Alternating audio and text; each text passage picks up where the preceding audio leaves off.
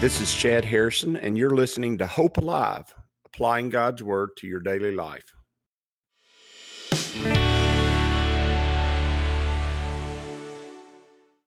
Hi, this is Chad Harrison, and I am the teaching pastor of Lake Community Church and have been serving as a pastor for 25 years. I'm also a practicing attorney. This podcast is designed to help you study God's Word and find God's will for your life.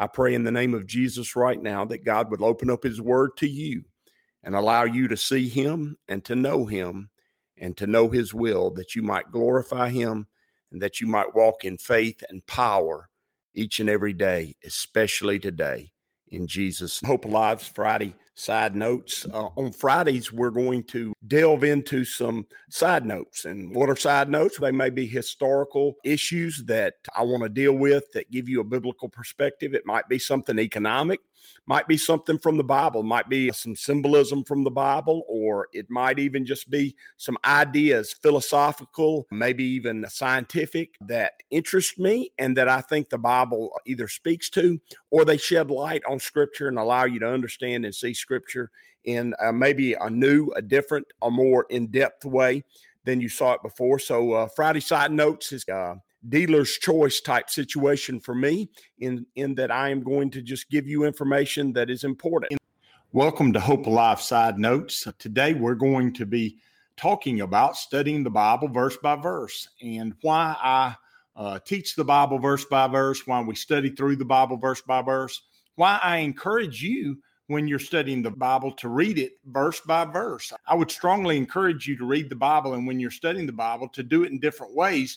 And the most important thing that you ought to always do is read it in the way it was written, but you may want to read it like a novel. And what I mean by that is just read whole big sections of it. Sometimes you want to get in depth and read just small passages and ruminate over them, I guess is the way that Native American pastor taught me at a reservation many years ago, ruminating over the Word of God. And that's a picture of it kind of cooking inside of you and becoming stronger and stronger. You might want to do it that way. You might want to read one of these Bibles that have it in chronological order. That being said, you're still usually reading passages verse by verse, and most of the time, even books verse by verse. But the reason we study the Bible verse by verse, and the reason I teach it verse by verse, is first of all, I want to get the whole counsel of God. I want to, when I'm studying the Bible, I want to make sure that God is given every opportunity to deal with the thing in my life and deal with the things that I need to know, that I don't really want to know about, that I don't really want to handle, that I don't really want to change. Those are important things. And oftentimes when we study the Bible, we want to treat it like a menu, and we want to go to the passages and we want to go to the places where the Word is saying the things we love to hear. I preached this Sunday a sermon that was a gospel sermon, and had a guy come and say to me, that never gets old. And it doesn't ever get old. The story of Jesus giving his life on the cross and dying for our sins and being raised again on the third day. That story doesn't get old. That being said, that is not the whole counsel of God. That is the good news. It's the gospel that Jesus died according to the Scriptures, was buried, and rose again on the third day according to the Scriptures. That's the good news. But he wants me to know him fully and completely, and that means he wants me to know all that encompasses that plan, all that goes along with that plan, and that is the whole Word of God. And so we study the Bible verse by verse so that when we come across a passage, or when we come across a verse, or when we even just come across a sentence in a verse that we don't understand, that we don't get, well, we're going to have some signs out there. And I talk about biblical signs, road signs. Remember, we're walking in the way, and Jesus is the way, the truth, and the life. He's the gate. So if I'm going along the path, especially when God says he orders the path of the righteous, if I'm going along that path, obviously, I want to have the road signs that tell me things. When you're studying the Bible verse by verse, you've got great road signs. And the main thing you have is you have the context of the verse or the passage that you're studying. When we interpret Scripture, we always start with the passage that's around the passage that we're trying to interpret. So if I'm in Genesis chapter 24, verse 2, then I need to look at the whole of Genesis chapter 24 so that it can shed light on the passage that I'm looking at and give me understanding. If that doesn't help, then I obviously need to look at chapter 23 and chapter 25.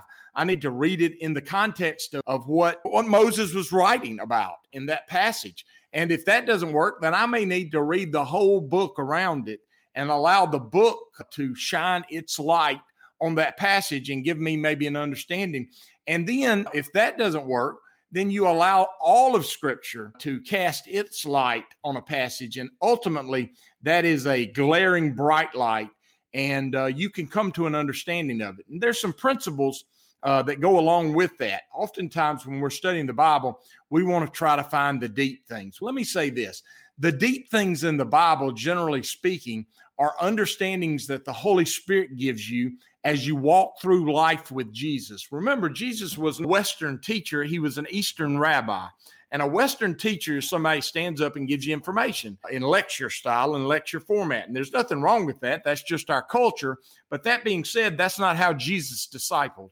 The way Jesus discipled, the way Jesus made us understand who he was, is that he allowed his disciples to follow him. And that's why he said, come follow me. And as they followed him, he would teach them about life, about himself, about God through the circumstances and the situations and through the people that they ran across.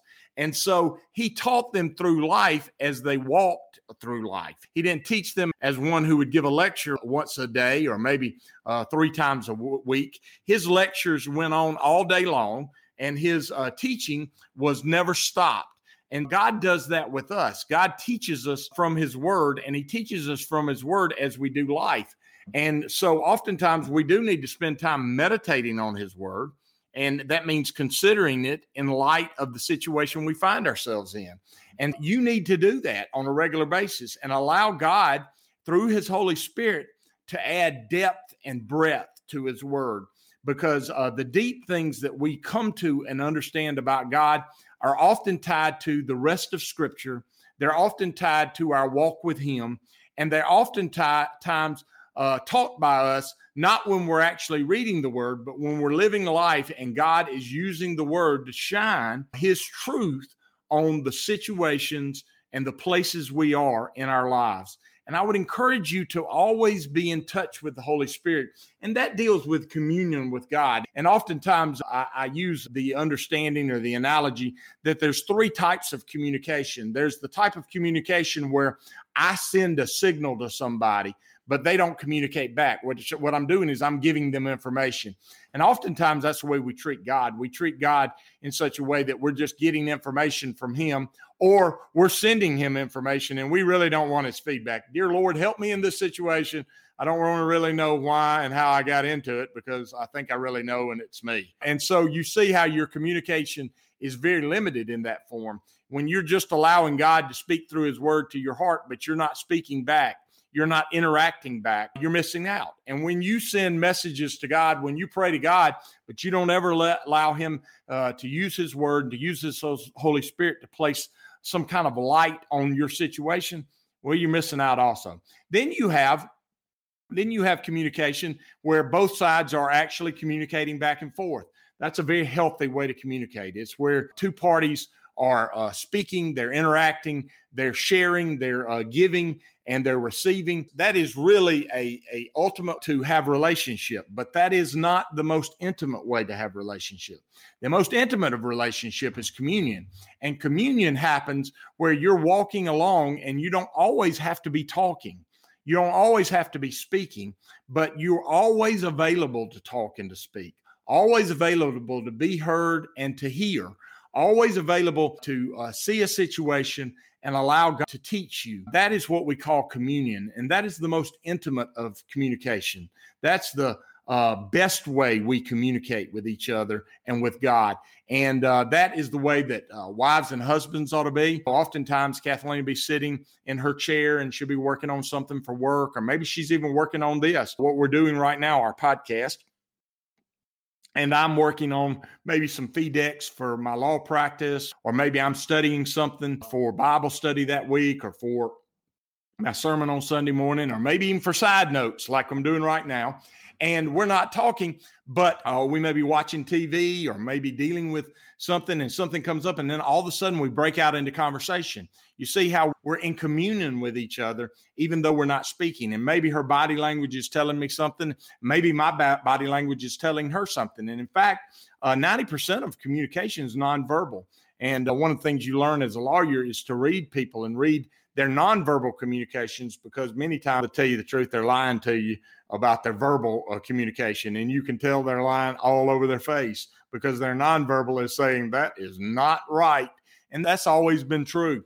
And so communion with God is a attitude, a mindset, a lifestyle of walking with God and allowing God to show you the beauty of what he's doing, show the wonder of what he's doing, show the majesty of what he's doing, show the depth and the breadth of what he's doing, and allow you to comment to him about those things, and allow you to allow God to be a part of your thoughts and your heart and the meditations of your heart and your own mind. And so I would encourage you to do that. And the best way to do that when you're studying God's word is to do it verse by verse. The very main reason we would study the Bible verse by verse is because that's the way God gave it to us that way. And so he must have had a reason for it. By the way, the Bible's not a happenstance. It was inspired by the Holy Spirit. It was planned by the Father, and it is the full manifestation of the Son. It teaches us about who Jesus is. And so when God wrote Scripture the way he wrote it for that reason, and you reading it and studying it verse by verse, very helpful in how you deal with God and how you walk with God and how you understand who God is. Second of all, and real important, is when you are trying to figure out what a passage means, usually the simplest answer is the best answer. Now, that might cause you to be in some kind of contrast with some other passage in Scripture, but what that likely means is that you don't understand something that links them together. Well, oftentimes when we say the Scripture is in conflict with each other, what we're really saying is God hadn't showed us how they work together. God hadn't revealed to us, or he hadn't revealed to you, or he hadn't revealed to me how they work together. And so I always go, when I'm reading Scripture, I go under the assumption I walk by faith, not by sight. I go under an assumption that when God wrote it, he meant to write it that way. And God said it, he meant to say it that way. And when God is showing it to me, he meant for me to see it the way he's saying it. And I don't need to add to or take away from it. I need to take it as it is and allow him to tie it together. And the Bible is a intricately woven garment, and it's tied together. Every verse in Scripture is tied together to another verse. And if you pull on one, oftentimes many other parts of the Bible come alive and show you things that you never imagined. But the only way for you to actually really ever know the Bible, really ever have any wisdom in understanding the Bible, is that you got to read it. You got to read it. You got to intake it. You got to upload it into your mind, and then you got to download it into your heart. And by doing that, you're all of a sudden